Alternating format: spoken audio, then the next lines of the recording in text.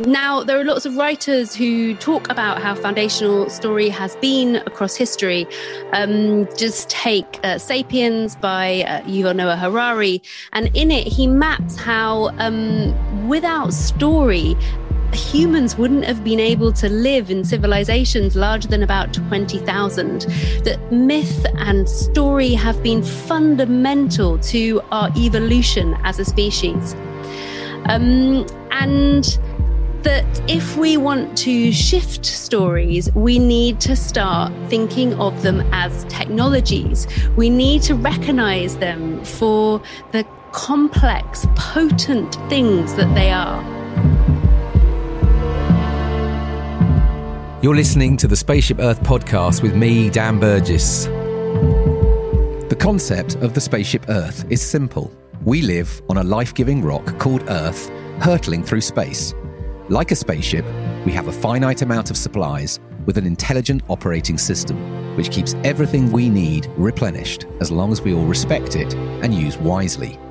So an understanding of how this system works, along with deep cooperation between humans and all life, is essential to keep us thriving and the spaceship flying. In this podcast, I'm in conversation with humans involved in regenerating life, shifting consciousness, and reimagining how we can live more beautifully and peacefully. I talk with artists, activists, writers, designers, adventurers, healers, entrepreneurs, creative mavericks, and more. Their stories invite us to participate in the co-creation of a more beautiful, life-sustaining world in service to life, becoming crew on Spaceship Earth.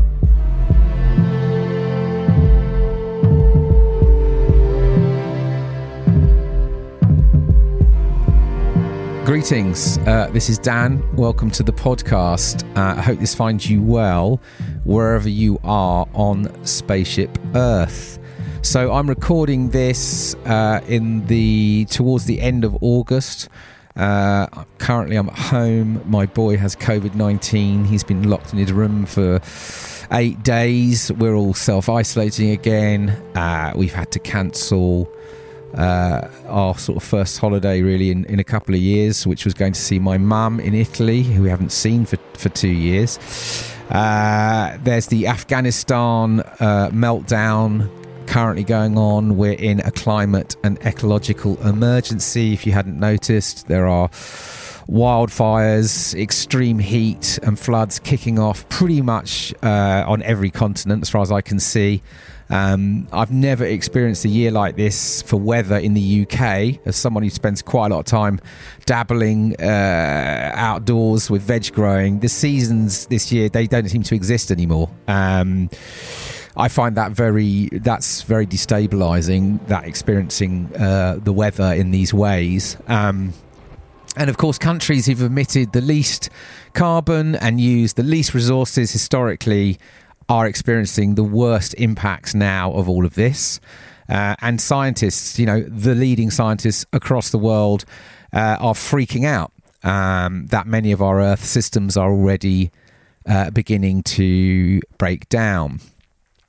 I'm also acutely aware that the economic systems and dominant worldviews of the West and the global North, where I was born and where I live, these kind of principles of extraction, consumption, infinite growth, competition, productivity, hierarchy and control, consumerism as a core idea, and the belief that we're separate from nature are bringing down life on this earth for everyone and everything. The latest IPCC report, if you didn't catch it, it's bleak as hell. It's spelling out that it is very, very clearly, it's the way modern human systems are designed, are causing and driving the breakdown of climate, and extreme events will continue to become greater and more frequent. It says it's as much a threat to human cultures as it is to natural ecosystems. So this is the call out to the world, to world leaders. I mean, it actually says in the report that transformation is required at every level of society. You listen to that, transformation. required at every level of society. Just that alone. I mean, I don't know what that means for you, but when I think of transformation, if I think about every level of society going through transformation, that's actually for me very exciting. I think because I think it's pretty obvious it needs it. But this is what we're talking about. Although you wouldn't maybe know, like, because this report comes out and it's everywhere for a week, and then we're back to, as far as I can see in the media, just stuff to distract us, nonsense basically half the time. Anyway, I'm currently looking at a headline that reads, top chief execs paid more in a year than a UK worker gets in a lifetime. So anyway, that's just a flavour of like the stuff that is like, you know, overwhelming, right? In these moments, I find it overwhelming, and I'm sure others do. And I also recognise in amongst all of this that I actually have immense privilege compared to most people on this earth. And that really, when you think about it, just comes down to the fact of where I happen to be born on this earth. Anyway, slightly rant over. There's a reason I'm talking about this with this podcast. Anyway, what if we looked at all of these crises not as the end of the world, but as symptoms of human systems and worldviews that are dying, right? Because they're causing so much destruction and oppression and violence, and they are no longer serving the purposes of the majority of life on this planet. They're definitely not serving the future. And for many people, these systems never served most people actually probably on this earth. So what if these crises were signalling the end of corruption, the end of scarcity, the end of unfettered capitalism, the end of GDP and infinite growth as this insane idea that we bandy around as if it's normal, the end of consumerism as the core reason for being alive, of polluting businesses, of industrial agriculture, of social and racial injustice, of colonial ways of thinking, designing and organising the world, you know, of entitlement, of treating the more than human world like a slave to human progress. What if that's the way we could start to look at these things? And what if I said the stories that we live by every day could actually help accelerate this transformation, that could help us let go of these systems, of these ideas, of these constructs, of these behaviours and ways of seeing the world, which we now know to be destroying life instead of regenerating life? As Mary Heglar says, we might be living in a horror movie right now, but we are the ones writing the script, and we're the ones who will decide how this movie will end. So, in this episode, I'm sharing a recording of a series of talks from an event last June called Stories for Life. Now, Stories for Life, which you can find on the web at stories.life, was birthed late last year in 2020 from an experimental, inquiry-led collaboration project that I've been guiding since late 2019 with collaboration partners, the Green Economy Coalition and the Wellbeing Economy Alliance.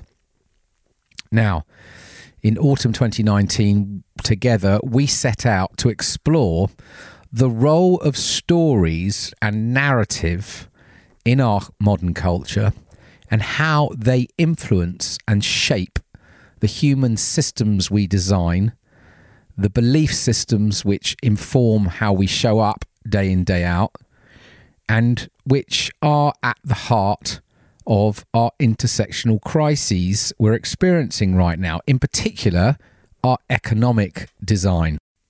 So we're proposing that the converging crises we face are symptoms of a shared root cause: economic designs based on an outdated and harmful narrative.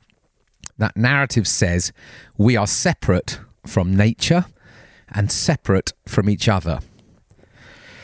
So if we're going to salvage what nature we have left and avoid further societal breakdown, we need to radically transform our economy, which means changing that narrative. You see, stories shape our world. They're not frivolous entertainment. Stories are the coding that shape what we believe, what we choose, who we are, how we think, feel and act every day. They shape our understanding of the world and the way we act in it. So stories shape the world itself.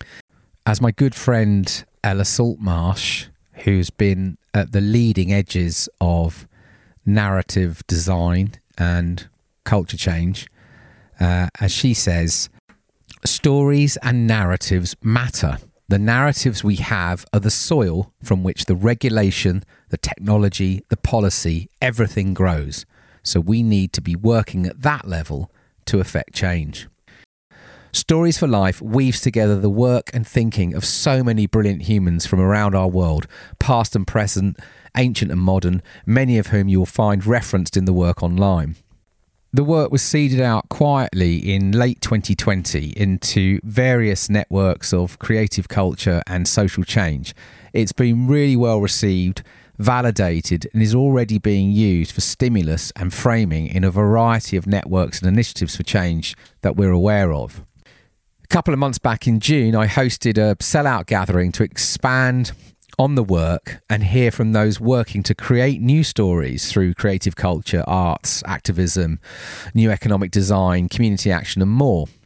The event featured talks from myself, my Stories for Life co-writer Paddy Lauman, Stories for Life supporters Carlotta Sands from Donut Economics Action Lab, Ella Saltmarsh from the Long Time Project, Imi Kaur from Civic Square, Andres Roberts from the Bioleadership Project, and Kumi Naidu, the former executive director of both Greenpeace International and Amnesty International. So this podcast is the audio recording of that event and those talks. If you'd like to watch the video version, you can find the YouTube version in the link in the show notes.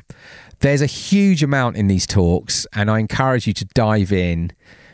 Please feel free to access the work at stories.life. Play with it, share it, use it, remix it, put it into your work, and get in touch if you'd like to jam or collaborate on any of it. Because ultimately, every one of us has a role to play here. Brands, citizens, designers, writers, journalists, entrepreneurs, media owners, artists, activists, scientists, conservationists, teachers, content creators, filmmakers, parents, because we all tell stories every day. We decide every day what words come out of our mouths on our social feeds, in our communities and workplaces, through the platforms and channels we communicate through the things we create. We decide which stories we want to carry and live by and which ones we need to call out and drop because they no longer serve us, other living beings, or future life on this earth. Will it work? Who knows? But I'm back to the Mary Heglar quote. We are the ones writing the script, and we are the ones who will decide how this movie will end. Personally, I'd rather go down trying to write a better story. Okay, that was a long intro from me, so let's cut to it. Here's the talks from the Stories for Life gathering in June. Enjoy. So I'm Dan. Thanks so much for coming in today and joining us. If you haven't already stuck your location in and a little thought of why you're here, please do. Today's going to be a listening session. We're basically going to share work and talks, and it's very much a listening session. It's not going to be a big open discussion, but hopefully we can have more of those down the line. So my name is Dan Burgess. I'm a co-writer of Stories for Life. I've been guiding this experimental inquiry with our fellow collaborators, Green Economy Coalition and the Wellbeing Economy Alliance, exploring the role our stories and narratives play in shaping our economic design. So I'm going to talk for about 12 minutes to give you some context to this work and then hand over to Paddy and then to our other guests. So in autumn 2019, we began asking these questions. What is it that's stopping the emergence of a new form of economy that puts human dignity and ecological well-being front and center? And how might creative cultures in particular, also seeking these shifts, help bring forth that transformation? So we began asking questions, speaking to all kinds of folks, reading, listening to lots of thinking and ideas from around the world, ancient and modern, and bringing groups of creative beings together, curious folks on and offline, to kind of prototype things, to kind of help us make sense of all of this. And then COVID-19 hit us all, and we spent months hunkering down, trying to figure out what we'd learned and how it might be useful. And at the same time, witnessing how the pandemic was kind of showing really clearly how broken this current economic design is, how unfit for purpose it is, as it revealed not only a sort of total lack of resilience in that it can only function when it's running in like fifth gear, sort of extracting, processing, and consuming vast amounts of materials and energy, running on nature, to be frank, but also how it's powered by millions of people's time and energy, many of whom are working in awful conditions with little to no meaningful support, and how vulnerable most people are. This modern economy exploits the natural world and the most marginalized to the point of collapse.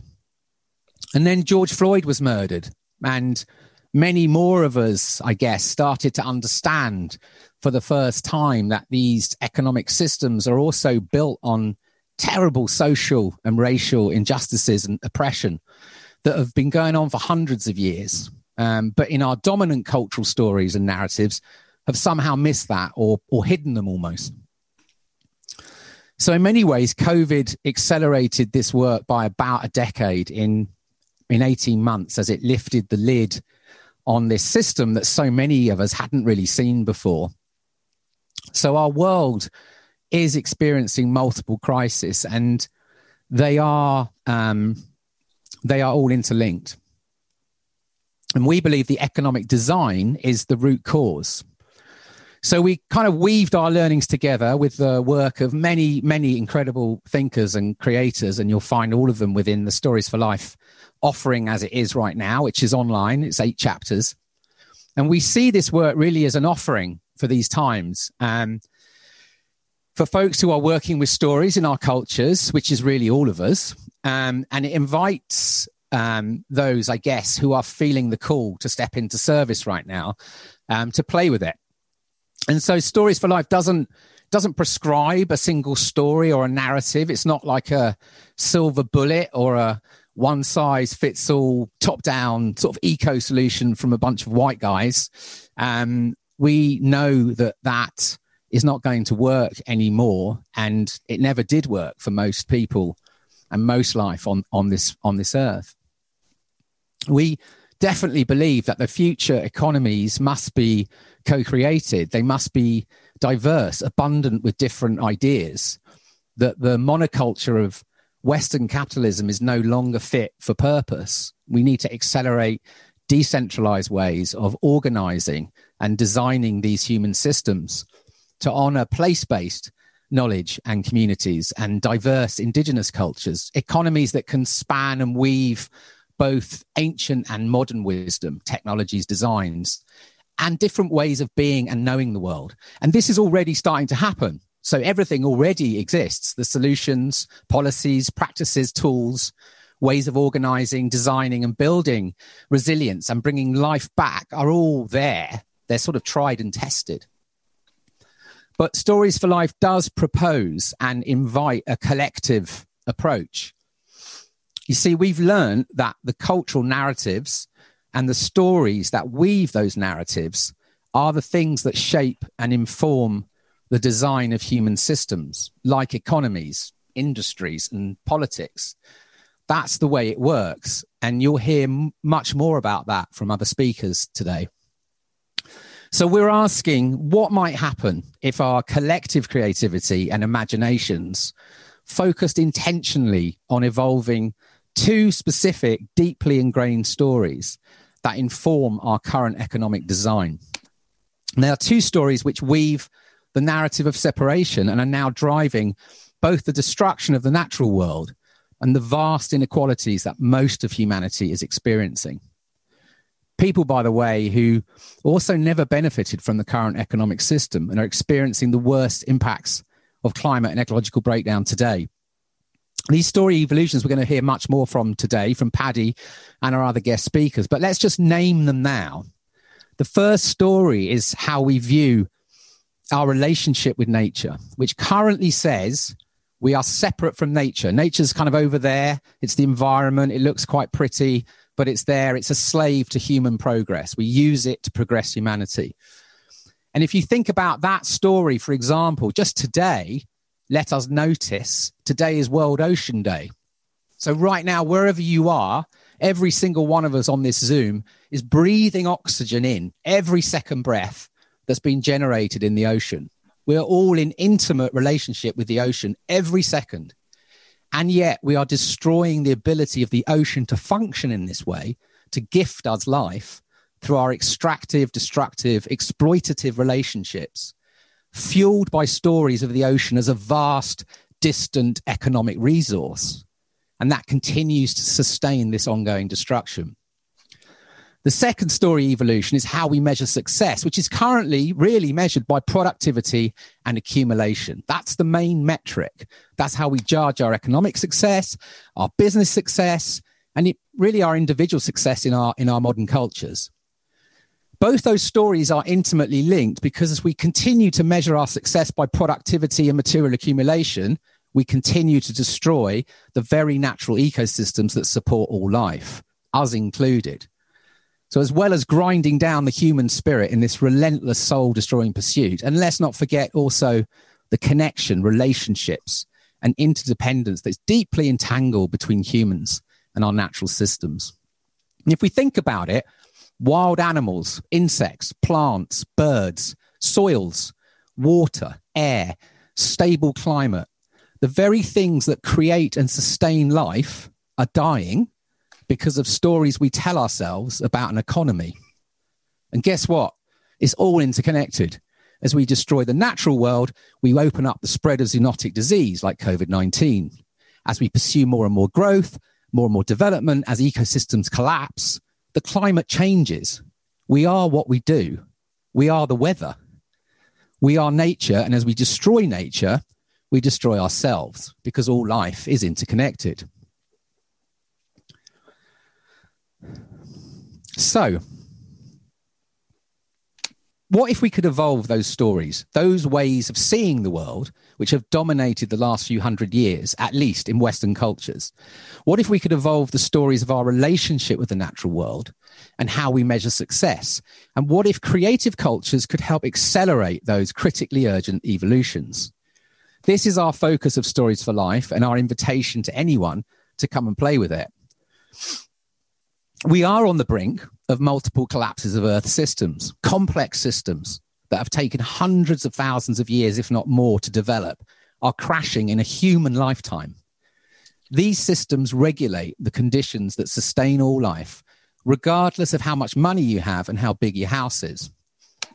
The inequalities in our societies are now so extreme and visible, I think most of us can trust our intuition and embodied intelligence that we're clearly in troubled times. We cannot go back to what was before COVID. We won't make it because everything is unraveling. But what if we can let go of our comfortable selves and jump into this uncertainty? And if the pandemic has done anything useful, it's helped us all acquaint with what uncertainty really feels like and what and who really matters. So in some ways, we've already started to let go of that illusion of certainty. We're already on the path. So imagine if we saw this moment as the most exciting time for creativity and culture, arts, commerce, design, innovation, and activism. Because when we're on the edges of what we know and understand to be true, we're often at our most creative. I imagine our future ancestors and all beings are actually calling us into service right now. If we could just cultivate the courage and imagination to intentionally experiment every day with what could be. I'm going to pass over to Paddy in a second to unpack the Stories for Life work in much more detail, and then we'll hear from our guests. But I want to finish with this quote from Rudolf Barrow. He said, "When an old culture is dying, the new culture is created by those people who are not afraid to be insecure." Now, I don't know about you, but I feel anxiety and insecurity most days. But when I look at what the science is screaming at us to do, when I trust my intuition that tells me that many people know in their hearts that these systems are no longer fit for purpose, when I look around at the incredible possibilities that are being worked on by people all over the world, when you see how quickly nature can respond when it's given space, and when I look at the young and see both their rage and bewilderment at the folks in charge and their incredible desire and abilities to reimagine a world so more beautiful and that works for all life, when I imagine what could be, I'm okay with the insecurity. So thank you for coming. We're going to hear a lot today, and looking forward to bringing our speakers on. But I want to start with Paddy Laumann, who's been my co-traveller and writer on Stories for Life. Paddy is an independent strategy consultant and speaker. He's focused on tackling the climate and ecological emergency with a particular interest in the role of business and culture, which can play in transforming our prospects. He specialises in brand, communications and narrative change. He's worked with a range of groups, including the UNFCCC Climate Champions, and he also lectures on brand and storytelling, advises various climate action activism efforts, and once upon a time, he trained as an actor. He's also an absolute brilliant human. So I'm going to hand over to Paddy now. Well, thank you, Dan, for that very kind and generous introduction. And thank you to everyone for being here. It's a real honour to be with you all. So I'm going to talk briefly through what we see emerging here and the vital role that we as storytellers, artists, creators, marketers, business people, and just plain old citizens can play in designing an economy in service to life.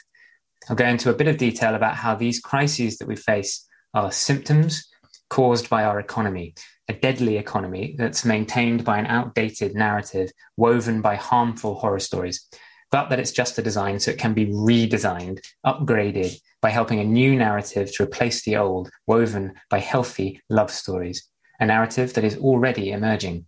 And if we drop two particular horror stories and carry two love stories instead, we can all help with this emergence so that together we can redesign our economy as an economy in service to life and escape these converging crises. As Dan said, the economy is the root cause. I'm not an economist. I used to think economics was boring, all about numbers, not really for me, which is kind of part of the problem here. Most of us don't really know what the economy is or what it's for. We assume it's a fixed machine based on laws or a pot full of money, when really it's neither. The original meaning of the word is revealing. Eco means household, nemein means manage. So economics literally means household management. It's where we get eco from, as in eco-friendly. Eco-friendly means household-friendly, which implies that everything else isn't, and reveals just how much we've lost track of the fundamental function of our economy. Because as the crises suggest, we're not managing our household properly. It's on fire, polluted, flooding, full of rubbish. The parents are fighting and we are running out of food and water. Each year, we mark the day when we globally run out of resources that we can replenish sustainably, i.e. keep using forever and start going into debt. I'm sure you've heard of it. It's called Earth Overshoot Day. This year, that date will be July 29th. Imagine if your household runs out of water mid-summer. Imagine if July 29th will be the last time you can charge your phone before January, the last time you can eat or feed your family until the new year. That is effectively what will happen. One way of thinking about the economy is as a vehicle that takes us where we want to go. Presumably, we want that vehicle to take us somewhere nice. Well, currently, it's driving us off a cliff. We need 1.5 Earths to keep living like we are today. 5 if we all want to live like Americans. But obviously, there's only one Earth. Mars is a wasteland, and getting to the nearest habitable planet would take 6,300 years. As they say, there is no planet B. As economist Kate Raworth puts it, humanity's 21st century challenge is to meet the needs of all within the means of the planet. Currently, our economic design is not doing that.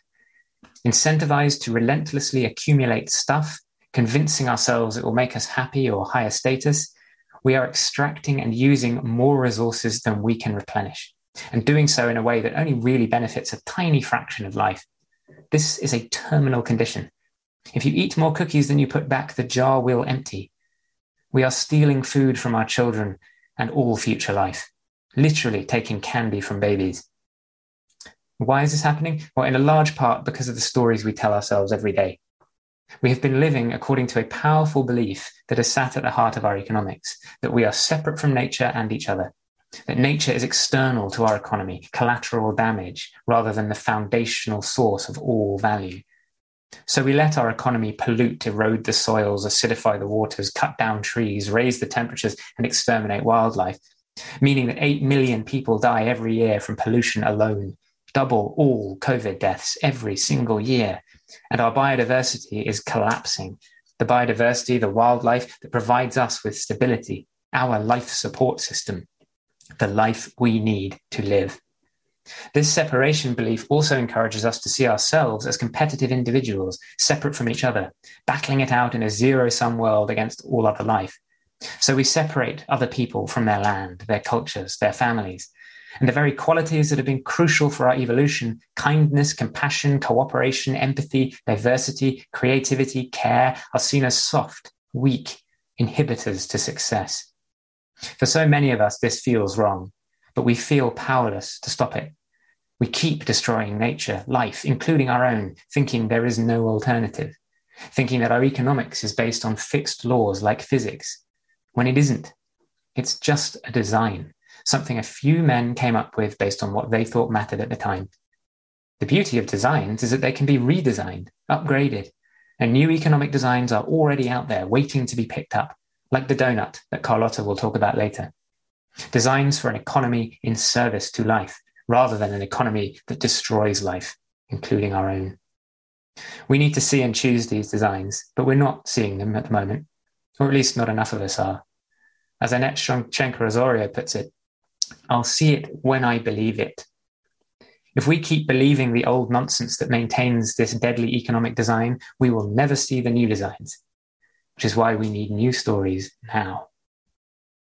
Stories aren't frivolous entertainment. They are the coding that shapes what we believe, that shapes what we choose, who we are, the way we think, feel, and act every day.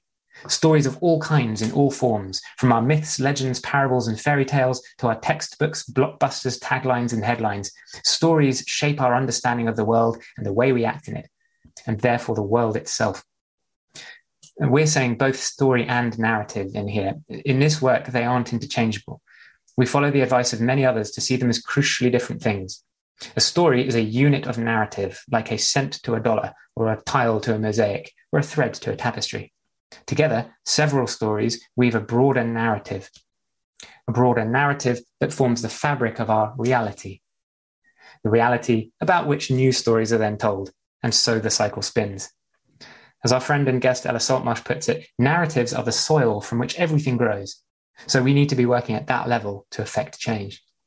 We need to intervene at the level of stories and evolve them to stop weaving the narrative that encourages us to believe that we are separate from nature and each other. This narrative of separation, which is maintaining this economy that destroys life. The narrative of separation has deep roots in Western civilization, woven by the stories we've been telling ourselves for hundreds of years, from Judeo-Christian stories through to early science and our culture today. But it's a narrative that simply holds no basis in reality, a fact that has been made clear today by the latest science, from quantum physics and systems biology through to neuroscience and sociology, all of which are revealing that what we have been dismissing as woo-woo, hippie, or backward understanding is in fact scientific fact, that we are deeply interconnected, entangled, that we don't exist, we coexist in a complex web of life. But our culture hasn't caught up to this science yet. This moment right now is a bit like the Copernican revolution. This was when Copernicus suggested that the sun was at the center of the solar system, not the Earth. Not a new idea at the time, in fact, an ancient one that had been dismissed. but his book was banned, and his follower Galileo, who later proved he was right, was arrested. It took 100 years for their ideas to be accepted by the wider culture. We don't have 100 years this time. Catching up to the science isn't easy, because we've all been coerced into believing that we are separated individuals, despite the fact that individual is merely a point of view. Our point of view currently ends at ourselves, which we see as contained, walled off from everything else, from nature, which is out there. And yet the facts suggest otherwise. There are more non-human cells in our bodies than human ones. In our gut, on our skin, are billions of organisms. In fact, there are more organisms in one person's gut than there are stars in the galaxy. We are individuals like a leaf on a tree is an individual. Beyond that, we are intimately entangled in the web of life, a web that we depend on entirely for our survival, as is made painfully clear by the fact that plankton in the ocean, those tiny little creatures, provide 50 to 85% of our oxygen. And our economy has led us to reduce their population by 40% since 1950. It's like punching a big hole in our oxygen tank. World Ocean Day isn't just one day, it is every day. But our economic design is hell-bent on destroying that ocean, on destroying the web of life. So it is hell-bent on destroying us. We are not suggesting any of this, we are noticing it. Noticing the voices from all across the map, whose quotes and work populate the Stories.life website. Voices who point to an emergence, or perhaps a re-emergence, of a healthier narrative that can unravel and replace this false, harmful narrative of separation. The narrative of interconnection that says that we are interconnected with nature and each other. A narrative of entanglement, of interbeing, of relationship, which is emerging now partly because science, the Western Channel for Truth, as we've been saying, is revealing it, partly because many of those who've carried it all along are screaming it now in desperation, and partly because, especially in the wake of COVID, people have had a moment to reflect and realize that what matters to them is a kinder, healthier, fairer, greener, more joyful and more united world. A moment to realize that human and planetary health go hand in hand, and to deeply feel that acquiring stuff as consumers does not really make us happy, but that acting together as an interconnected community to help and care for each other can. The opportunity we have now as storytellers is to hasten this emergence, to unravel the harmful narrative of separation, moving away from the economy designed to destroy life, weaving instead the healthy narrative of interconnection that can help us design an economy in service to life. To do this, we see two places to intervene at the level of stories.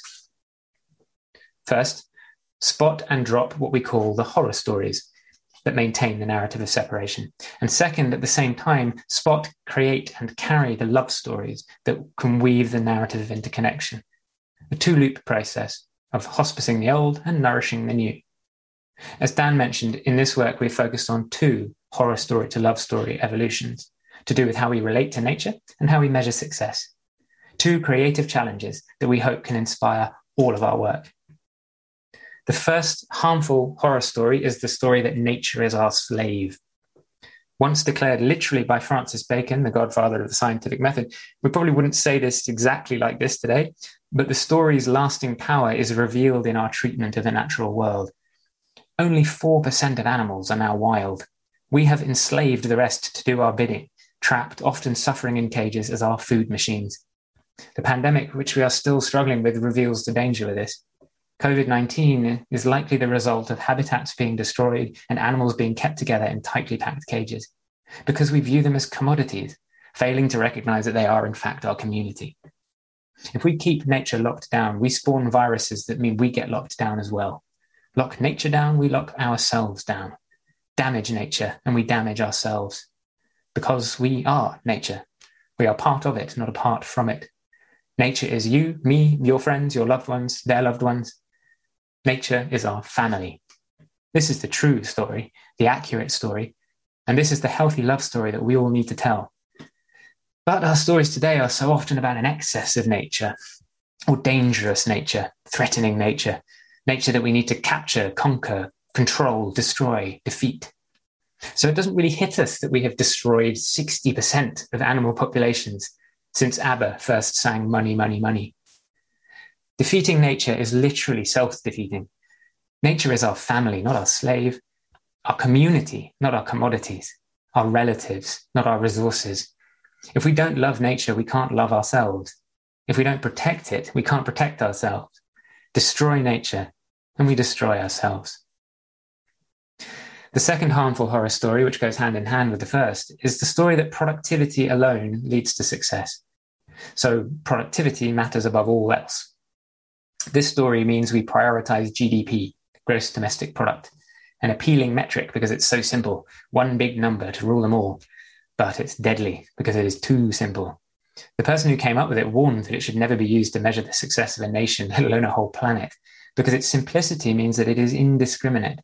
It does not account for the true cost of our activity, the impact we have on our household.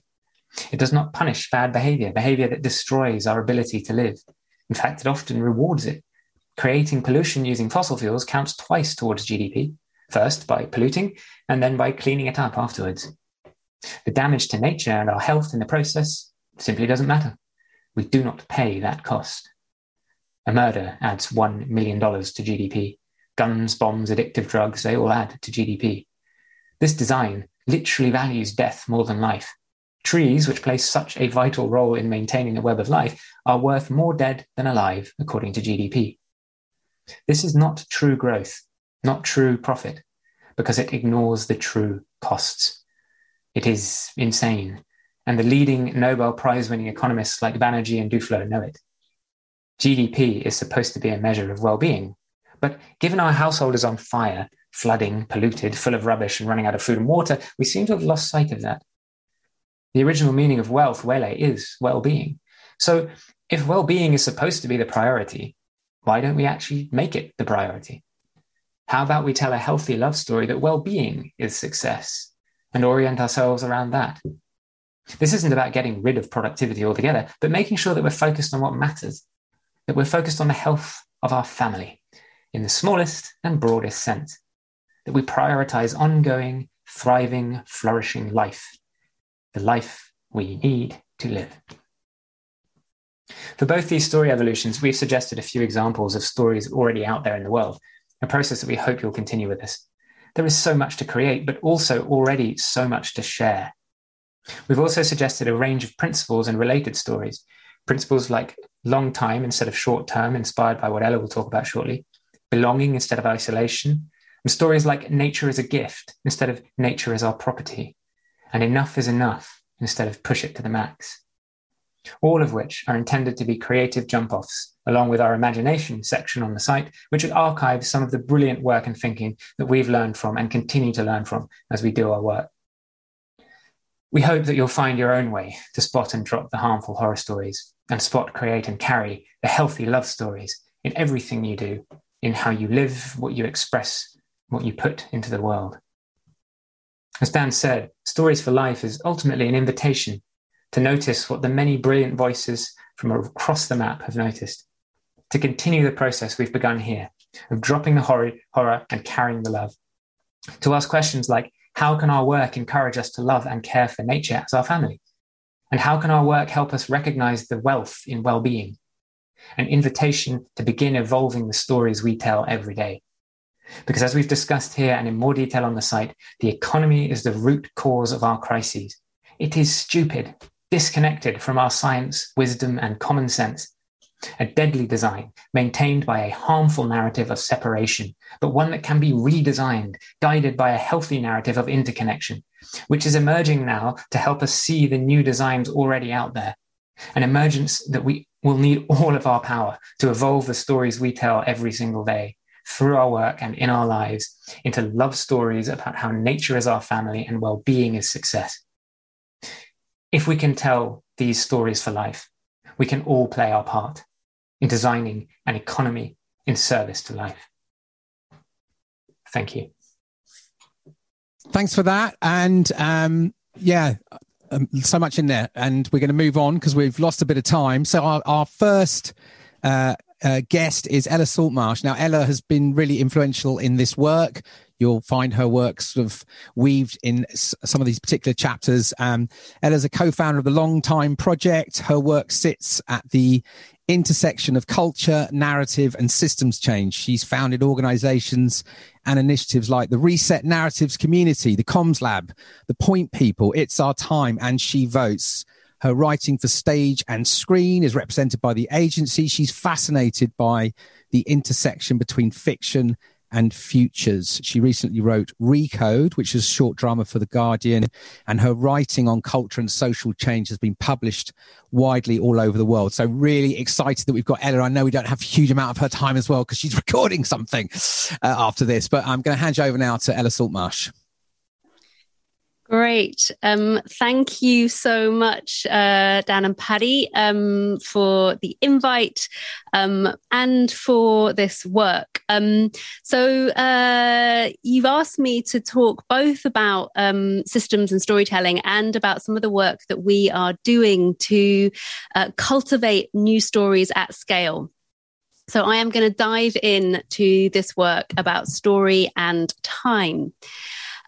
So my background is this weird mix of climate and systems change nerd and writer of drama for stage and screen. And over the last 5 years, I've been bringing these fields together to really look at the role of culture and narrative in shifting systems.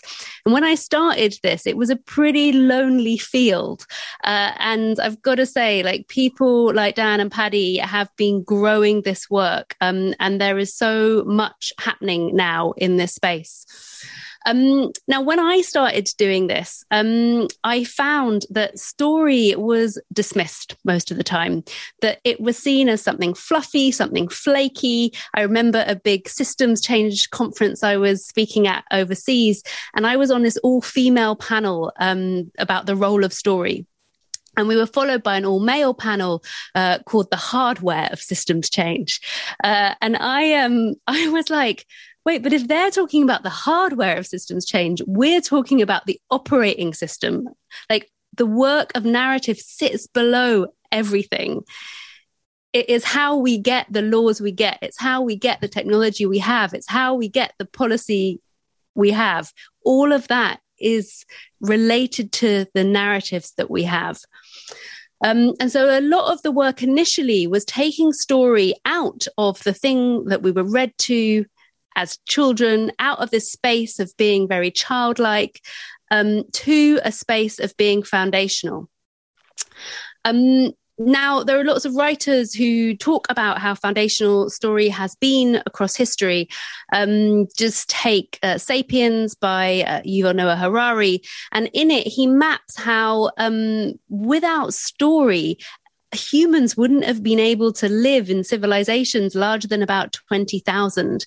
That myth and story have been fundamental to our evolution as a species. And that if we want to shift stories, we need to start thinking of them as technologies. We need to recognize them for the complex, potent things that they are. So if we dive into the world of systems change and start to get a bit more granular about how we can use stories to shift systems, a good place to start is the work of Donella Meadows. Now, I apologize, this is a really ugly slide. It doesn't represent Donella's work, which has a real beauty to it. She is one of the godmothers of systems change. And a particularly famous article that she wrote was called 12 Places to Intervene in a System. And the key thing to note about this very ugly diagram is that these 12 leverage points can be divided into 3 areas. They can be divided into things, relationships, and purpose. So if you want to change a system, you can change the things in a system. So that might be about buying organic food, wearing sustainable cotton. You can change the things in the system. If you want to have more influence in that system, you can start to change the relationships in the system. So that might be changing the relationships between the potato farmer and the supermarket, between the shopper and the grower, starting to change things at the relational level can have a more profound shift in the system. But if you really want to change a system, then you want to be intervening at the level of purpose. You want to be changing what the goal of a system is. You want to be asking questions like, what should the goal of a company be if it isn't maximizing stakeholder profits? You want to be asking these fundamental questions about the goals of a system. And the way that you do that is through narrative, because the goals and the purpose of a system will be embedded in narrative. The narrative of capitalism seeps through our lives in an infinite number of ways. So if we want to be shifting systems, we need to be working at this level of narrative. My final ugly diagram is one that just alludes to something that Paddy talked about, which is this relationship between story, narrative, worldview, and values. And the reason I'm sharing this is because work on story doesn't have to be about story. It can be about values, because the values we hold will determine the kind of stories that we have. And to make that more tangible, I'm going to talk briefly about a project that we're doing, which aims to cultivate a specific set of values at scale that we hope will foster stories that enable us to have a future on this planet. So this project starts with this person, meet my nephew Finley. He is now 8 and obsessed by Minecraft, but in this picture, he is 2 and obsessed by doors. Pretty much any kind of door, bedroom doors, bathroom doors, boiler doors, front doors. And one day I was looking after him and I was reading an article about climate change. And he was idly playing with a cupboard door. A big cupboard door. And I just got to a bit in the article that was talking about the terrifying prognoses for the end of this century.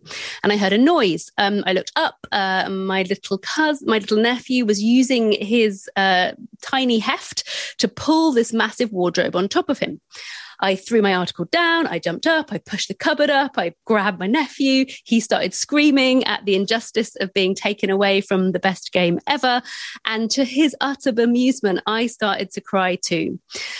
Because in that moment, I suddenly realized that it was his future I was reading about, that he would likely be alive in that world that I was reading about at the end of this century, and that I would not be around to scoop him up from danger.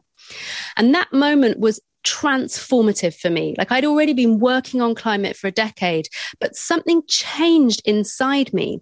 And I began to wonder about this question. What changes when we understand ourselves to be ancestors? Because that's what happened for me in that moment. I started asking this question to more people. And then I teamed up with a friend of mine, Beatrice Pembroke, and we decided to ask this question a bit more intentionally. We set up something called the Long Time Project, which sounded very grand. At the time, we were literally playing around this question of what changes when we understand ourselves to be ancestors. We gathered people around that question. So our approach was, how do we grow community around a question rather than how do we impose our answer? And really, what we were curious about was, like, is there anything sticky here? Can we, if we change the way people feel about the long-term future, can we change the way they act in the present to protect it? We gave people different routes to access the future. I'm not going to go into these now because there isn't time.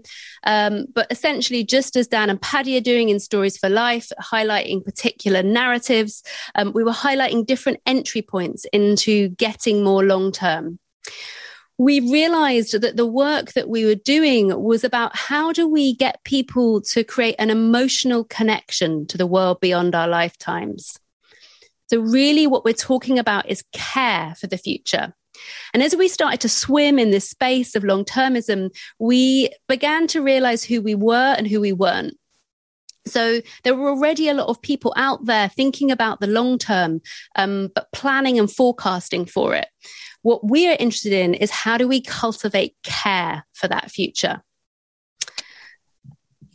And we discovered through this work that through doing it, lots of people began to become interested. So as a result of interactions and conversations, funders started to develop portfolios of work in this space. The BBC developed a Deep Civilization series featuring a range of work from different thinkers. And we discovered that time was really sticky, that there was something here for people.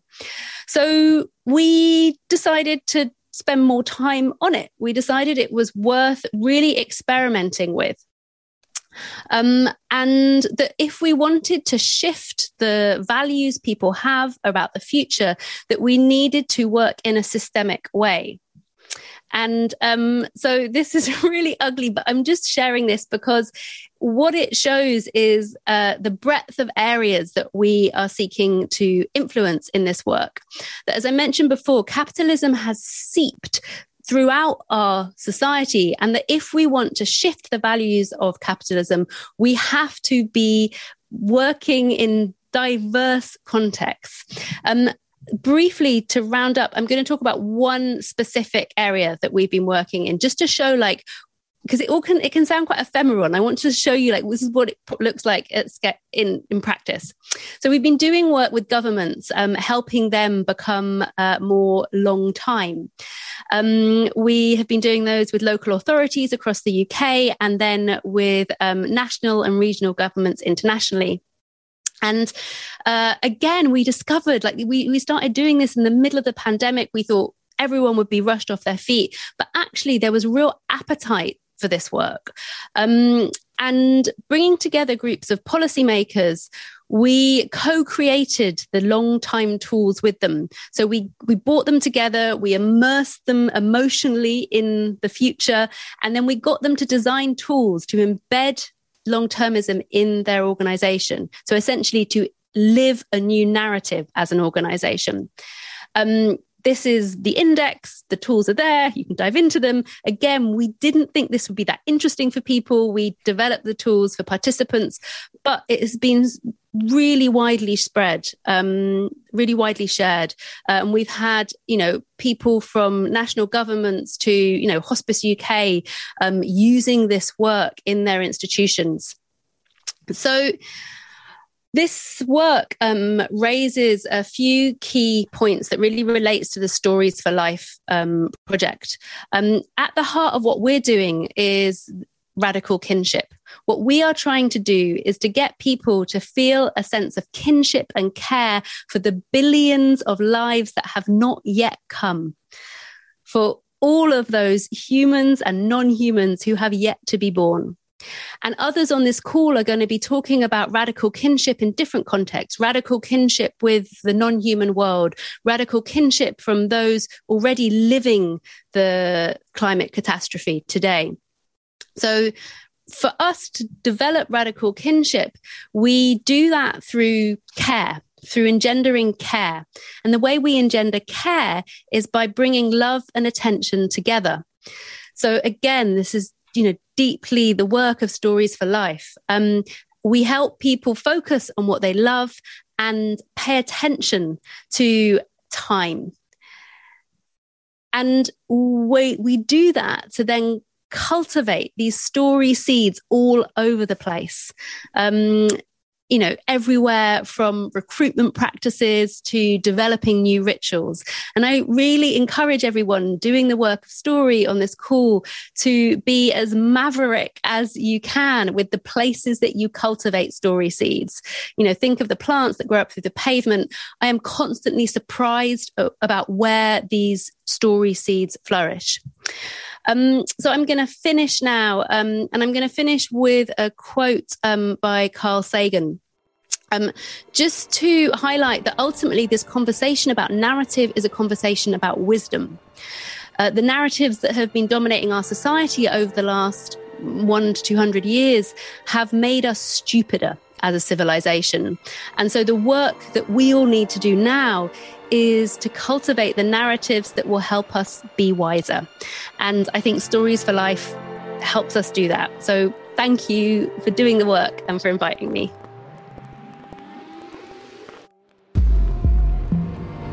We live on a life-giving rock called Earth, hurtling through space.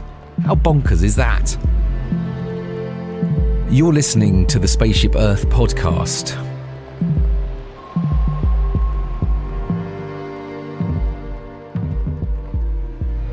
Amazing. Thank you, Ella.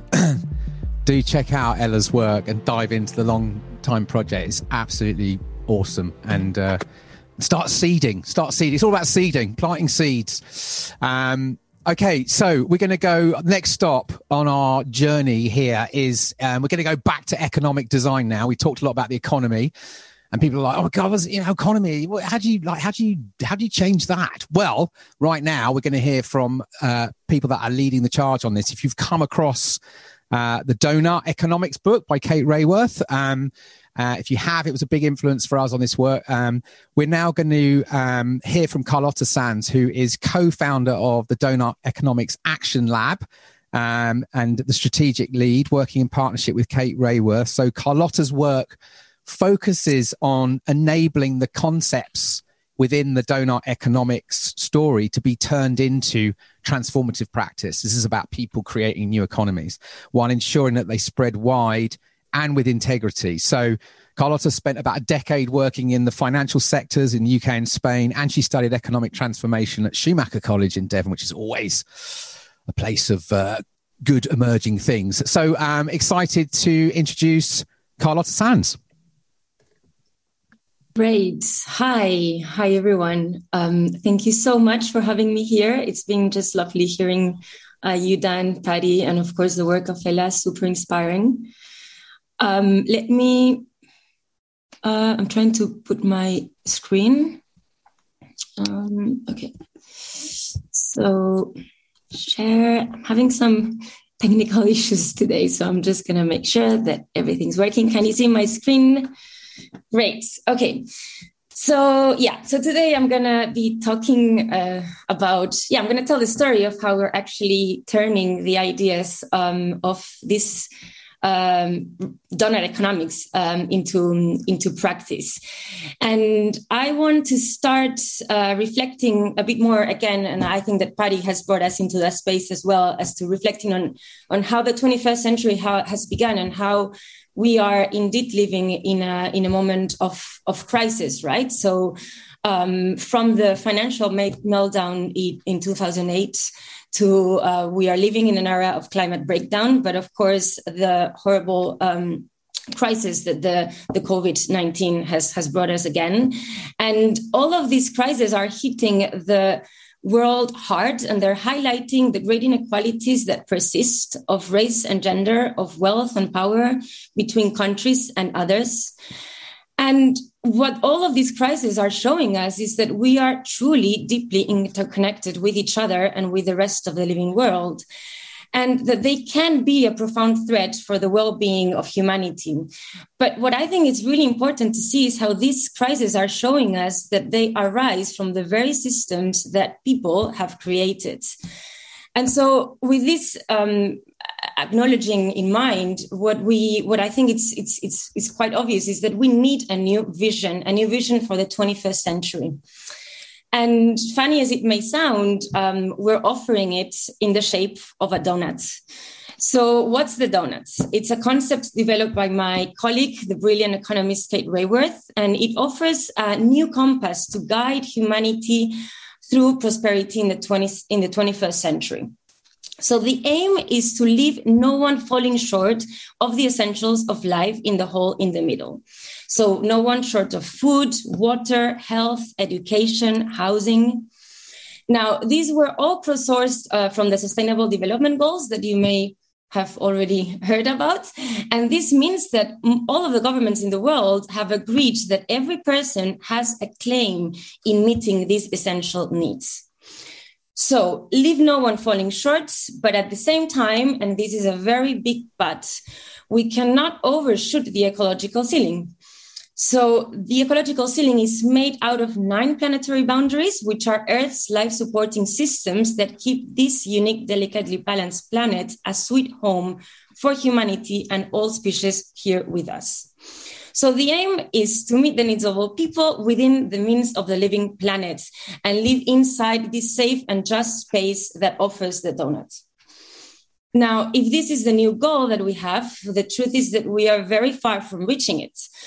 All the red in this image is showing us the extent to which we are already, we're still falling short on meeting everyone's needs, and the extent to which we've already overshooted that ecological ceiling. So billions of people are still falling short on those essentials of life. So this red little wedge that is pointing out here represents the 11% of the world's population that still doesn't have enough food to eat today. And while we are still failing in meeting these needs, the truth is that we have already collectively overshooted 4 of the planetary limits. So climate change is hitting harder, sooner. There's been excessive use of fertilizers in Earth, excessive land conversion, catastrophic biodiversity loss. And so the challenge that we have in the 21st century is to eliminate this red that we see in the picture and enter the donut from both sides, the social and the ecological one. And we are the first generation to see this and to see that actually we need new solutions if we want to tackle these problems, because last century's economic theories were simply not designed to do so. So the question that I bring here today is, how can we bring humanity into the donut? And what we think is that we definitely need to transform the dynamics of our economies and create economies that are distributive by design and regenerative by design. So let me deep dive a bit into this too.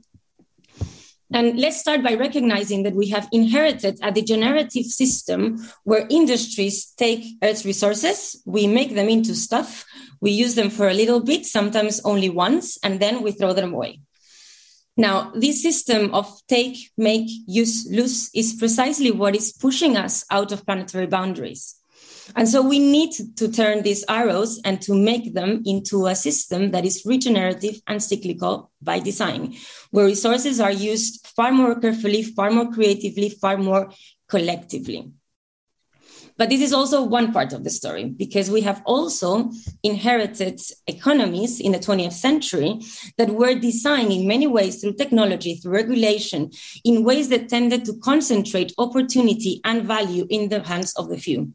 So this is why in the last decade, for instance, we are seeing the number of billionaires doubling from 1,000 to 2,000 people. So opportunity and value keeps being concentrated in the very richest of hands. And so we need to change this as well. And we need to create economies that are distributive by design, that they share opportunity and value with all who co-create it. And I'm going to bring very briefly some examples of dynamics that we're seeing that are being put in place showing this. For instance, we have new legislations coming in, like the one about the right to the repair in the EU. So this means that hopefully in the near future, we're going to be having the right to have our equipment repaired, from washing machines to mobile phones. And this begins to end some of the inbuilt obsolescence into products and enable us to move forward to a more circular economy. But also we're seeing examples in Amsterdam where they have this ambitious to be fully circular in 2050.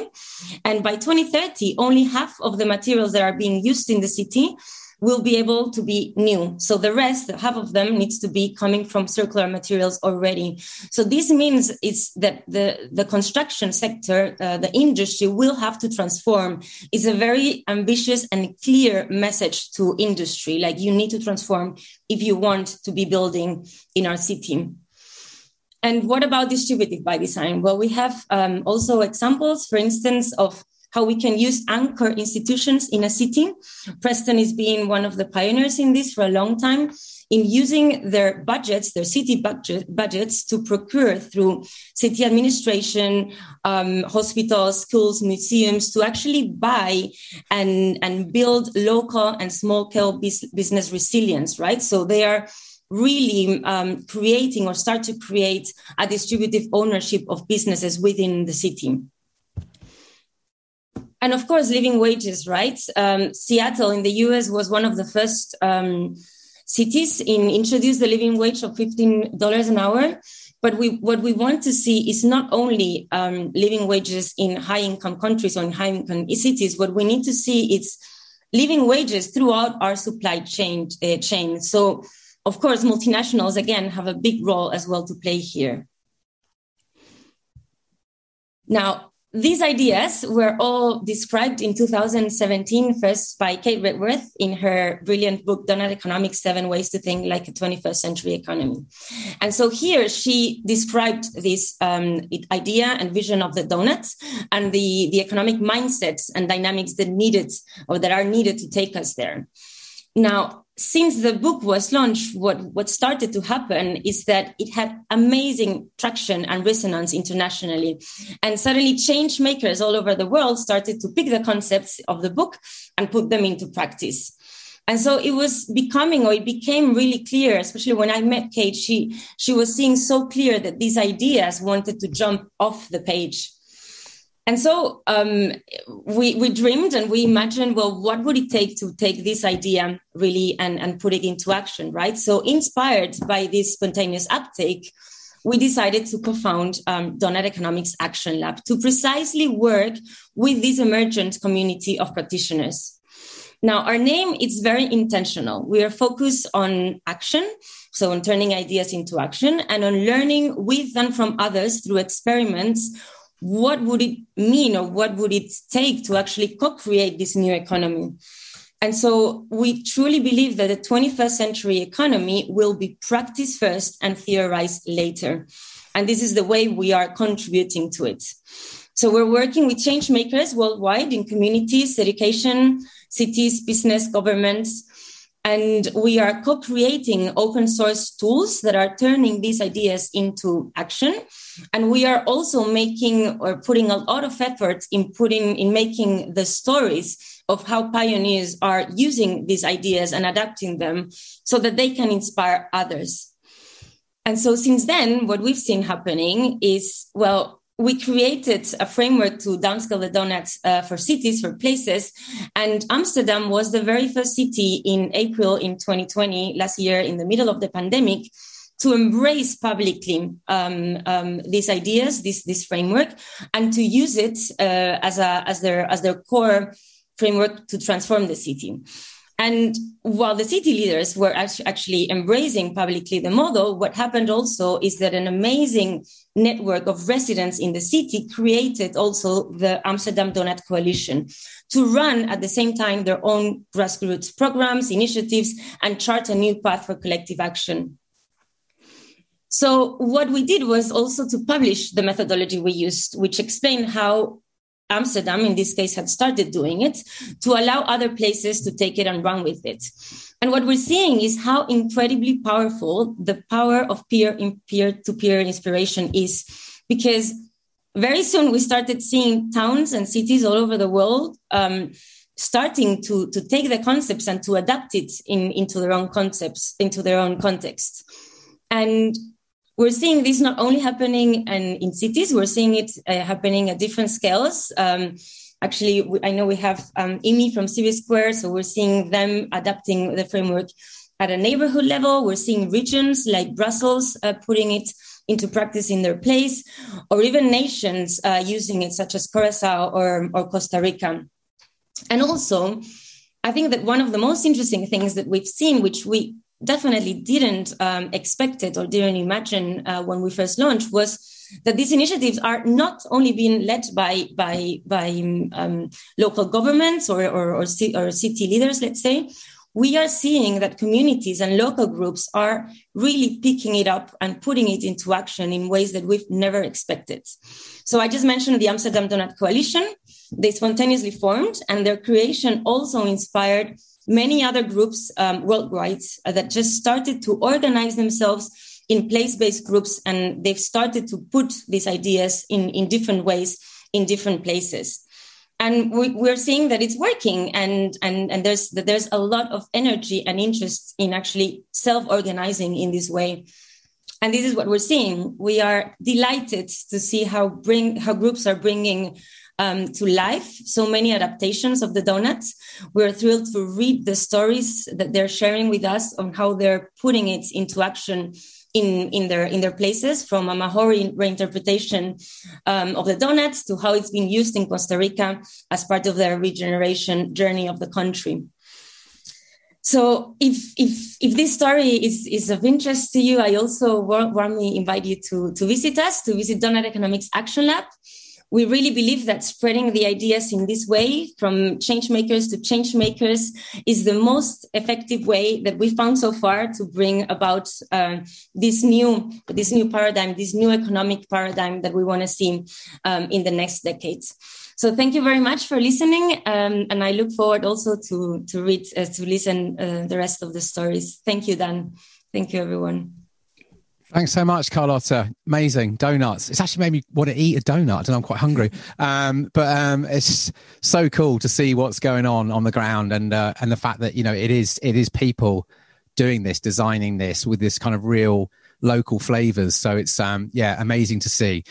Okay, next up on our stop. So I guess one of the things over the last year, indeed, at least for some of us, I guess we've been hearing this intersectionality of the crises that we're experiencing, and I think for many of us, we're learning our way into that. Like, what does that mean? What's actually going on here? How do all these things that are in relationship, all these crises and issues? So I guess one of the things with Stories for Life, we're exploring how do we speak from a much more informed place? How do we work from a place, particularly in the global north and the sort of highly westernized societies? How do we actually really open up to what else is really going on? The stories that maybe we don't really understand, that represent a huge part of this planet. So we're really excited to have Kumi Naidoo with us to come and talk now. Now, if you don't know Kumi's work, if you've never seen him talk, you're in for a treat. But Kumi was International Executive Director of Greenpeace International from 2009 to 2015. He was Secretary General of Amnesty International from 2018 to 2020. As of June 2020, he's Global Ambassador for Africans Rising for Justice, Peace and Dignity. He served as the Secretary General of Civicus, International Alliance for Citizen Participation, from 1998 to 2008. He's also served the Global Call to Action Against Poverty and the Global Call for Climate Action, which brings together environmental aid, religious and human rights groups, labor unions, scientists and others, and organized mass demonstrations around climate negotiations. So I think Kumi has this extraordinary uniqueness of how much he's seen and witnessed across our systems around the world, both from a sort of planetary destruction and the sort of oppression of people. And so we're so excited to have him here. And I'm going to hand you over now to Kumi Naidoo. Thank you, Dan. Dear friends and colleagues, today is a painful day for me and many of my close friends. I am reminded of 4 young activists from our home city, Durban, who were murdered for standing up to injustice. The names were June Rose Kotoza, Lindiwe Mthembu, Makosi Nuyoka, and Lenny Naidoo. Lenny was one of my closest friends and comrades. I received the news of their deaths as a 23-year-old student in exile. In my grief, I thought about the last conversation I had with Lenny just over a year earlier, where he'd asked me this philosophical question: what is the biggest contribution we can make to the cause of justice? I replied, well, that's easy, giving your life. And he said, you mean going and participating in a demonstration, getting shot and killed and becoming a martyr? I said, I guess so. Our people at that time were being killed almost on a daily basis in South Africa, with us spending many weekends attending funerals of people killed by the regime. However, Lenny said, that's the wrong answer. It's not about giving your life, but giving the rest of your life. Lenny was way ahead of his peers in his thinking and wisdom. We hugged, shed a few tears, and we fled the country in different directions. He was he was way ahead of time, and I jokingly say he was probably one of fewer than 5,000 voluntary vegetarians in Africa at that time. Don't hold me accountable for that number, though. He was one of the few people who understood the nexus between environmental and racial justice and understood the power of intersectionality better than most of us did. This distinction he was making between giving your life and giving the rest of your life was simply saying that the struggle for justice is not a sprint, but a marathon. And the biggest sacrifice anyone can make is to be true to those values until those injustices have been overcome. Today is the 33rd anniversary of my comrade's murder by the apartheid regime, and I'm pleased to spend it in remembrance of people who are seeking to imagine a different future based on a true sense of global justice. One of the most important legs of the marathon that humanity has run throughout history has been to determine the social contract that exists between the people that have power to lead and those that are led. For the past 6 months, I've been working with the Green Economy Coalition, building an initiative to push for a new, just social contract. Some people say the social contract, which is essentially the terms of the relationship between our leaders and the people or governments and citizens, is broken. From the way it is sometimes spoken about, you'd think it's just been broken recently. In reality, the social contract has been broken for a very long time. It's always been broken for indigenous people, for women and young people, for people in the global south because of the economic dominance that still remains in the hands of the so-called developed countries or the global north, as for many others as well. Part of the reason environmental activism and climate activism specifically has not been effective enough is that for far too long, the environmental movement refused to fully embrace racial justice, gender justice, economic justice, and intersectionality in general. In using the notion of intersectionality, the most powerful gift to activism by the feminist movement decades ago to build a new social contract, we have to balance equity with sustainability.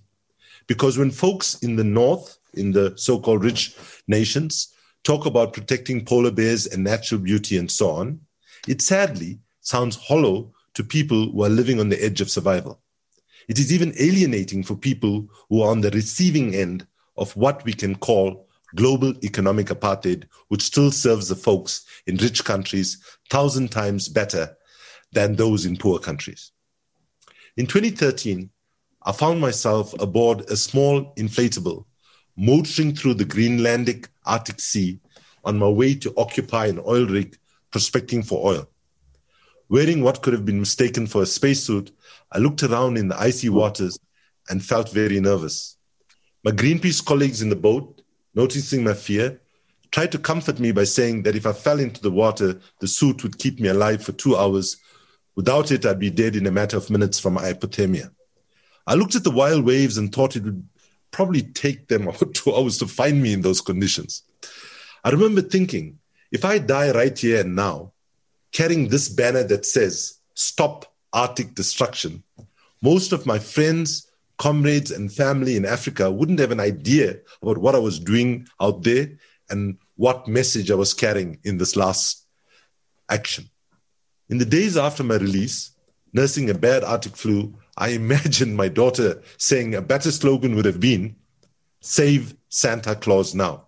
She corrected me today to say that she did not say it, and I probably came up with it in the midst of my flu.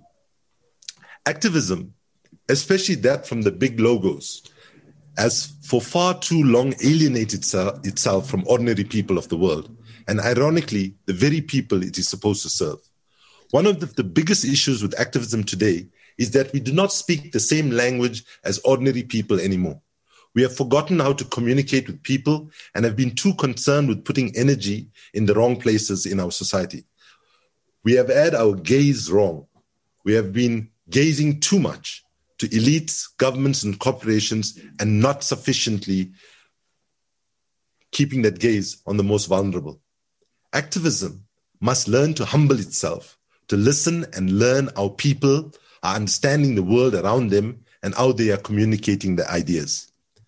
A profound wisdom that I would like to share comes from Martin Luther King. Dr. King, speaking in 1965, said, "Friends, as I come to the end of my speech, I want to note that in the field of modern child psychology, there's a very dominant term called maladjusted.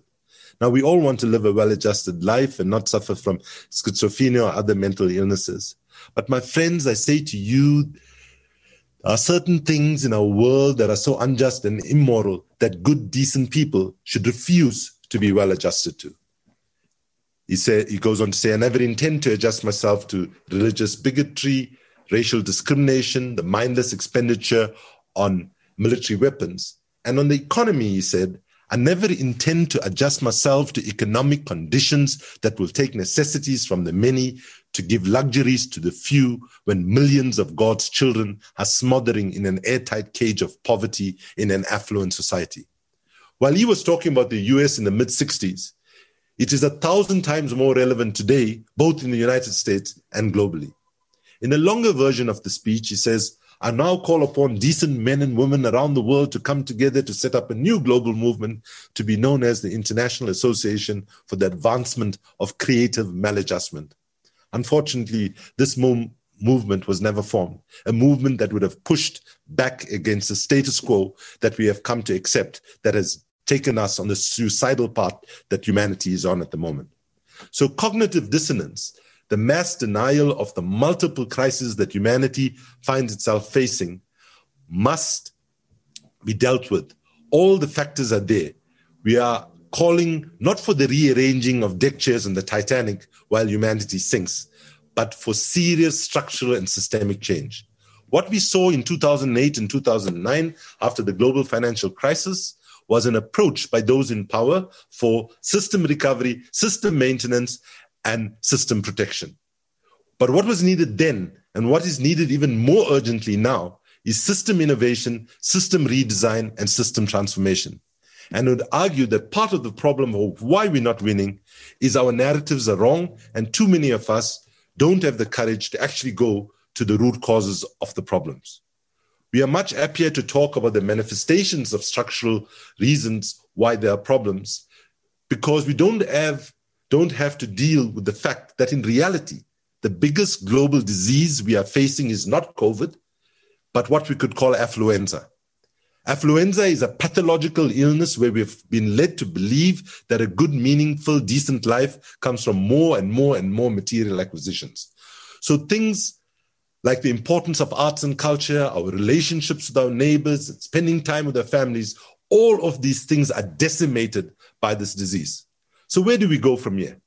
One of the errors that activism has made has been that we are focused too much on what people don't have and focus far too little on what people have. We are focused on how people are disempowered, excluded, marginalized, oppressed, and repressed, all of which is real and painful.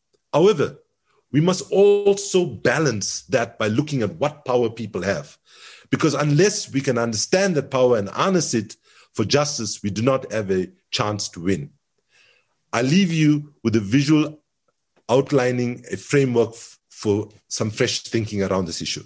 I hope the visual has gone up. We must put people at the center of our planning, strategic actions, and so on, in terms of thinking about how we are going to turn things around. People have power as citizens and voters, as enhancers of transparency and accountability, as shapers of our own destiny through movements. People have power as volunteers taking action for the public good. This is called harnessing our autonomy. Then we can look at harnessing our creative participation. People have power as custodians of ancient wisdoms that colonialism sought to destroy. People have power as shapers of values, ethics, and belief, and people have power as shapers of culture and art. We need to also look at how we can harness our collective wealth. People have power as holders of bank accounts, even if we don't have much individually. People have powers as holders of insurance policies and other similar financial products, and people have power as owners of capital and assets. It is true, poor people don't have these things in huge quantities. But when we harness what we have collectively, we have more power than we think. People also have power as consumers of everything from energy to information. So for us to win, we need to focus on what people have and all of these capabilities and what needs to be harnessed to the full potential if we are to avert catastrophic climate change and build a society that is sustainable and equitable. I would like to end my contribution with a poem that I wrote during lockdown. It's called, "We are all desperate to get back to normal, but should we?" This poem could easily be called an appeal for a just social contract. You choose which title suits you best. Normal. What an average word. So uninspired, it's actually absurd. In a time when we have been forced to change our ways, to pause and isolate and dream of better days, that we'd ever yearn for the world of yesteryear, a world so divided, so fragmented by fear, it's mind-boggling at best that we might just blow Mother Nature's tests, longing for the same madness that put us in this global sadness, of me first and screw you and buy four for the price of two. Surely, getting back to normal can't be our aim after all the sacrifices, death and pain. Yes, this pandemic has brought us to our knees, cutting jobs and highlighting inequality. Our leaders are exposed and the broken systems they have imposed are now obviously not making any sense. So why do we obsess and resist what needs to be? The end of these failed economic schemes and political machines that weaken and divide, leaving only the elite satisfied. No, we have to be better than this. And if not for ourselves, we must for our kin, our children and their children and the ones after them. Thankfully, our youth has far more motivation to take action and end the years of frustration by breaking down the walls we have created and the inequality that is so outdated. So now, what are you going to do? Let's hope it's something substantially new to keep building post-corona a human existence that is far from over. Learning from our lessons, respecting all persons, especially our healthcare and essential workers who were invisible to many of us before this pandemic. And never again, lest we forget what and who really matters, even when all hope scatters, because this tragedy surely must be our big opportunity to look beyond what has always been and build a world that we can all thrive in. Thank you very much for giving me an opportunity to participate this evening. Our last guest is Andres Roberts. Now, Andres is a guide to human development through reconnection with nature. His work brings together innovative approaches to leadership and change, wisdom from ancient cultures, and deep work with nature to support more whole and more generative forms of living and working for our times. He's the founding partner of the BioLeadership Project, an original co-founder of Way of Nature UK, and a guide to contemporary rites of passage to support deep transformation. And he's just launched the first Global BioLeadership Fellowship, which is a community of people around the world changing the story of human progress by working with nature. Andres, over to you. Thanks, Dan. Hello, folks. I'm aware. I think everything was scheduled to run until now, so I can't see you anymore, Dan. What I'd love to offer is, respectful of time. If people can stay on, I might make it more a 5 or a 6 minute moment to relate back to life itself. I don't think I'm going to share too much more content. I think the words I've heard have blown me away, and the speakers have shared so many beautiful thoughts. And I don't know if we need that many more words. So I'd just like to offer this as a moment if people would like to step out, and then what I'd love to do if people can stay is 5 or 6 minutes to just honor the life that we all are part of.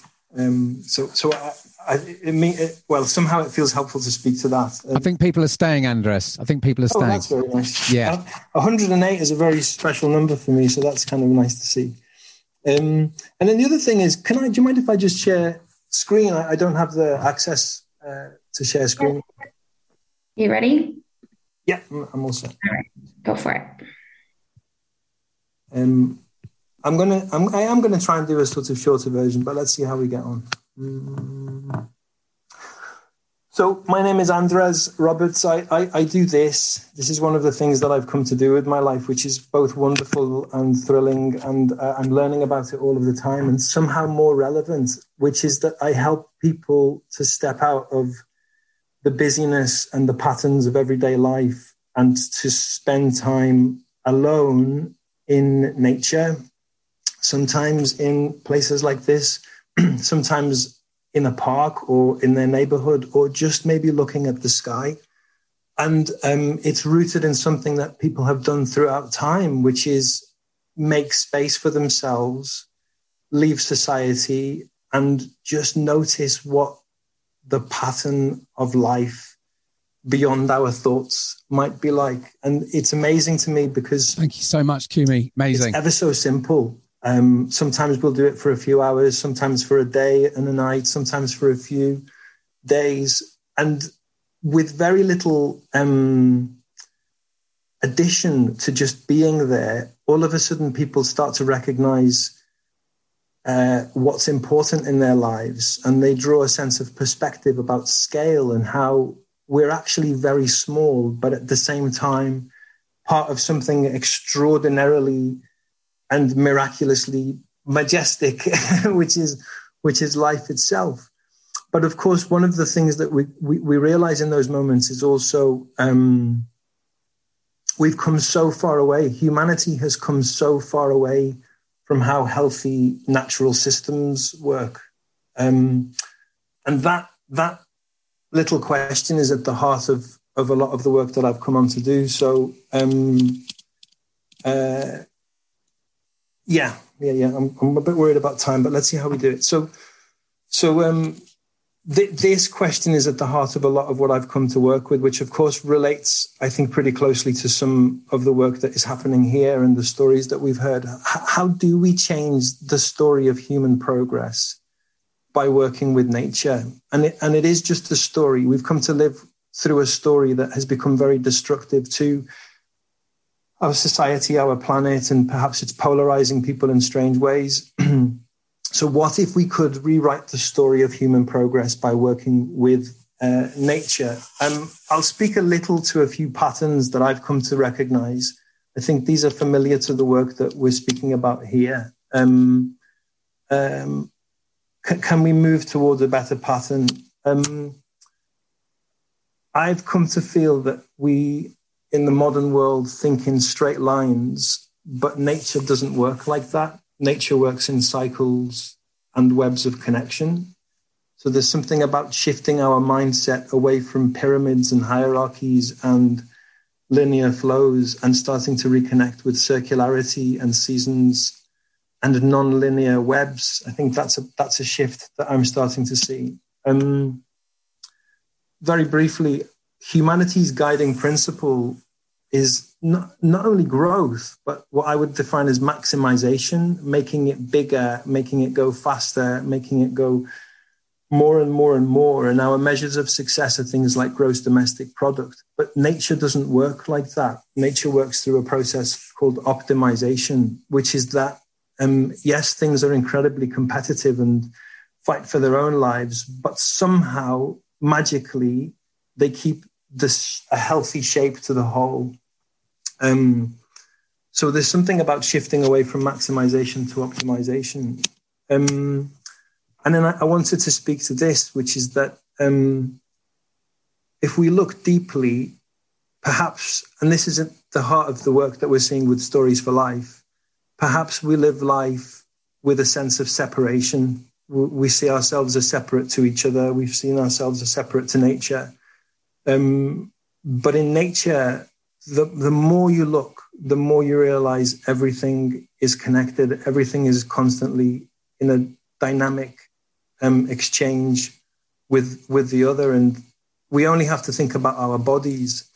The breath we take right now came from sea creatures and trees. The breath that we give back out to the earth goes back to trees. The food we eat is passed through our bodies. The water that we drink now was a cloud only yesterday. when we look closely, we come back to that sense that we are vessels that are connected and constantly flowing with everything else. And we've come so far away from living life as if we really believe that. All of this to speak to the fact that this idea that we've come away from a story that works with life feels very true to me. And then I wanted to share this. I jumbled my slides up because I thought I'd make them briefer. I've come to learn this. When we listen to nature in a particular way, and I'm trying not to sound esoteric here, it's a very simple truth when we just do it. When we take time to slow down and notice and observe the patterns of life, or to just be, a different kind of knowledge emerges. And I feel that if society had a different dashboard, or it's perhaps the dashboard that we're trying to create now, more than speed, more than progress, more than competition, we would have a different set of qualities that we would guide ourselves by. And those qualities might be things like resilience, or connection, or adaptability, or systemic awareness, or the capacity to see the whole, or love.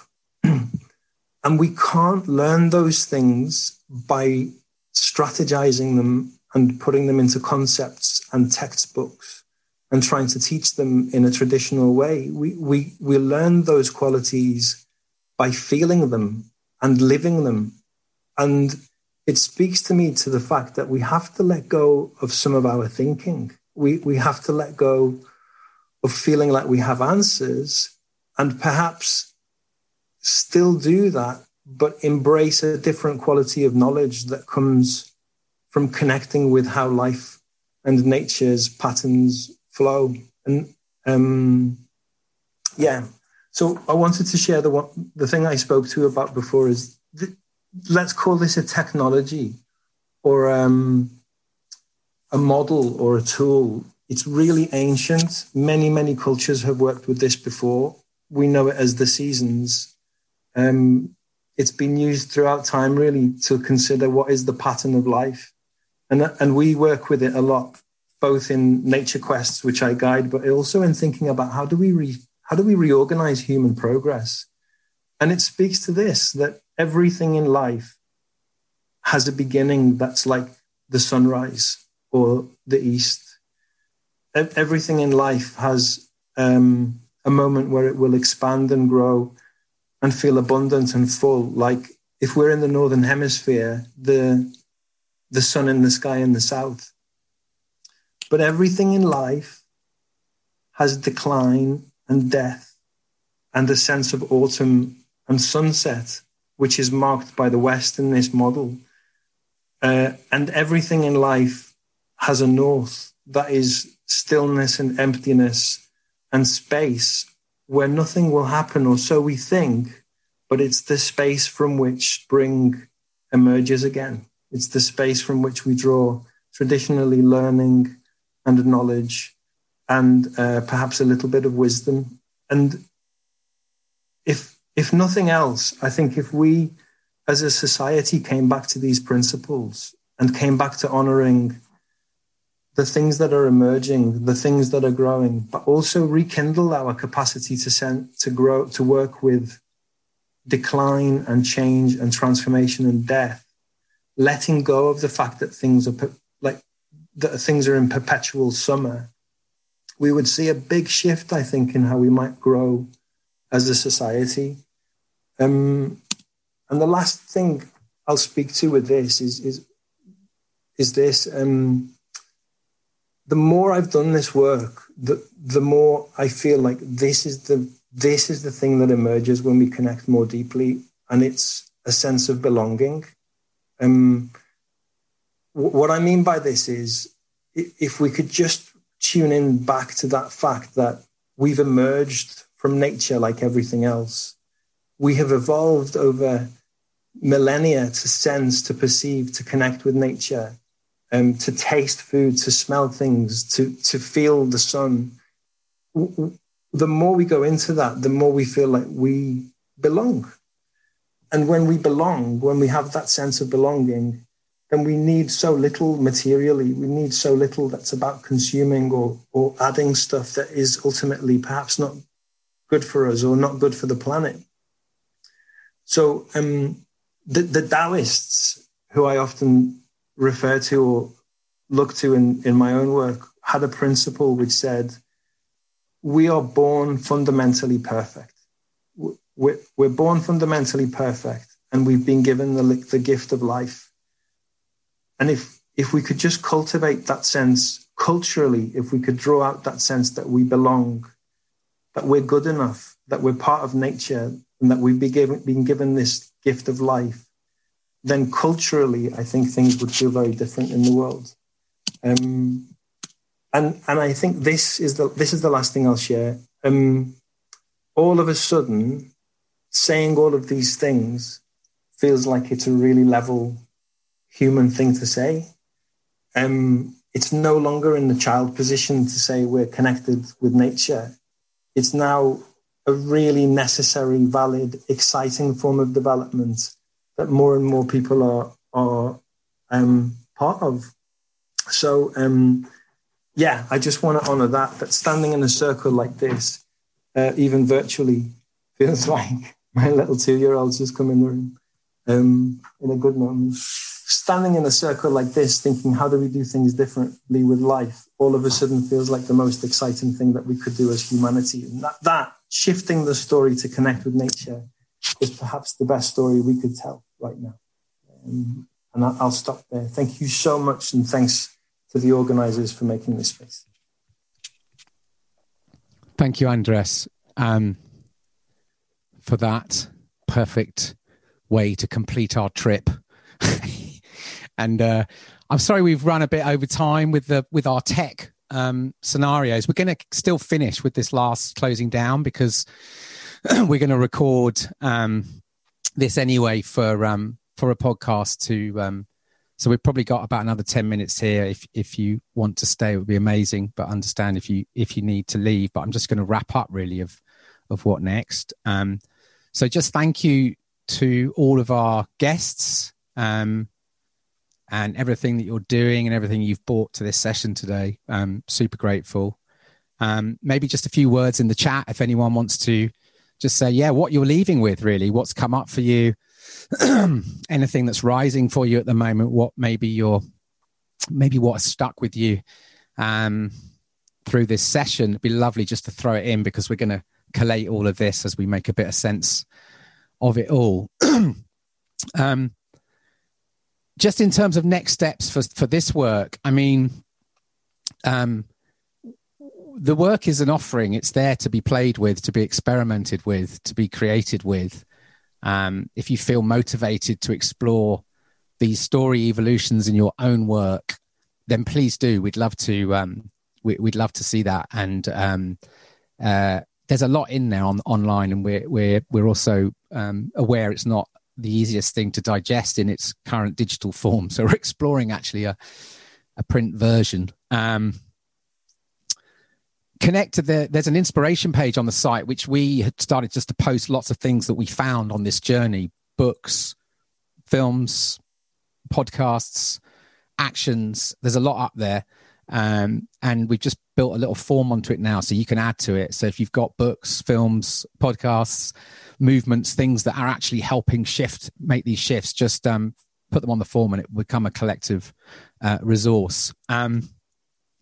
We've heard about the horror stories today, and they're out there. So we would just encourage everyone to spot them, call them out.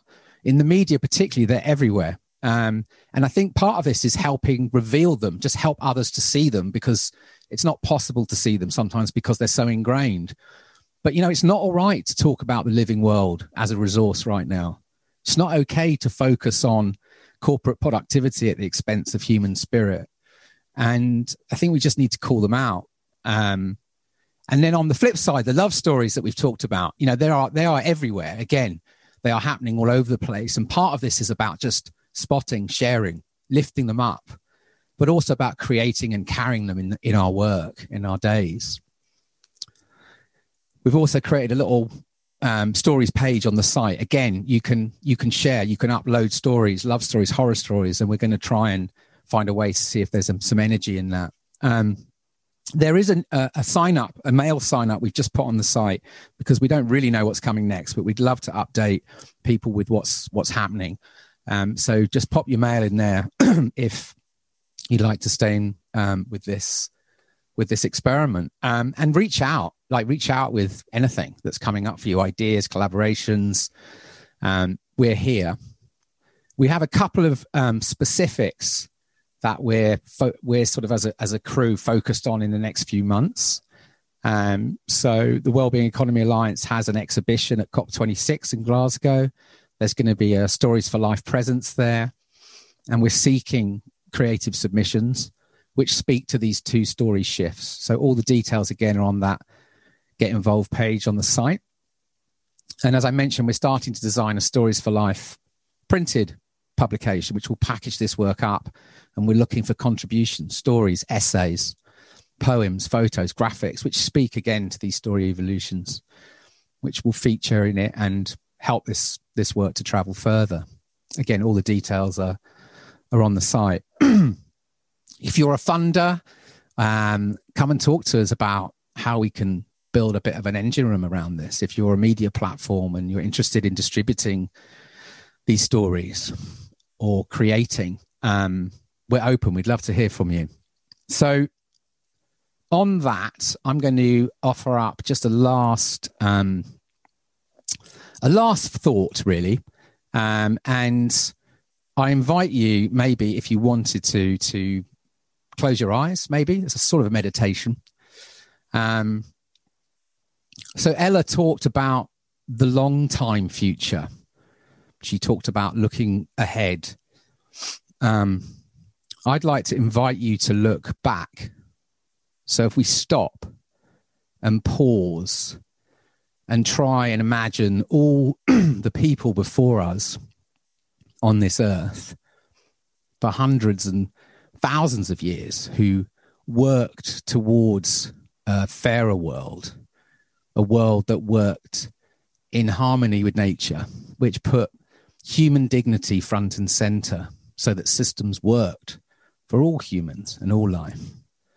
All those activists, indigenous protectors, writers, designers, artists, thinkers, doers, dreamers, innovators, scientists, carers, teachers, all the incredible humans who dedicated their lives to creating a better future. And here we are in this moment on the shoulders of giants, and we can draw on all of that creativity and all of that insight, all the innovation and learnings, all the books, podcasts and films that we can just access today, just like that. Like, we know what is happening to our world right now, and we know what needs to be done. And now it's our time to step into service, to build on all these efforts that came before us. So if you can imagine a world where the health and well-being of all humans and all life around us was how we measured success, where we worked in collaboration with the natural world, where human economic systems are in harmony with natural ecosystems. And the thing is, what's different about now is the solutions are here. The tools are here. People are doing it. It's not like we're sitting around going, oh, but what else? How would we do things differently beyond this economy? It's all there. It just needs oxygen and airtime and imagination and courage to build bridges between different perspectives and different ideas, to embrace our diversity and differences, to work more from our hearts, to be okay with not knowing, and to help each other see and feel for ourselves that there are better ways of organizing ourselves on this earth for everyone. And to make these ideas spread widely in our cultures. Some have been doing it for thousands of years. Others have been working away for decades, combining ancient wisdom with modern technologies and creativity. Many are just starting. We need to realize and remind ourselves that we all have enormous power every day to make change, to create the world we want. It just depends on the stories we decide to live by. What if we really notice the words we used every day, the expressions we make in our work, the intentions we have when we create, what we seed out into the world, what we invite, suggest, and provoke and imagine? If we brought beauty, connection, care, and emotion into these times of crisis, responsibility, compassion, kindness, humility, and fun, to help us engage with the incredible capacity of the natural world to create belonging and the healing and regenerative potential in collective human solidarity and courageous action. People are waking up everywhere to the destructiveness of these current systems that we've all been a part of. Whatever you do, don't go back to sleep. In times of great crises, hearts open through grief and love, and hearts are opening right now everywhere.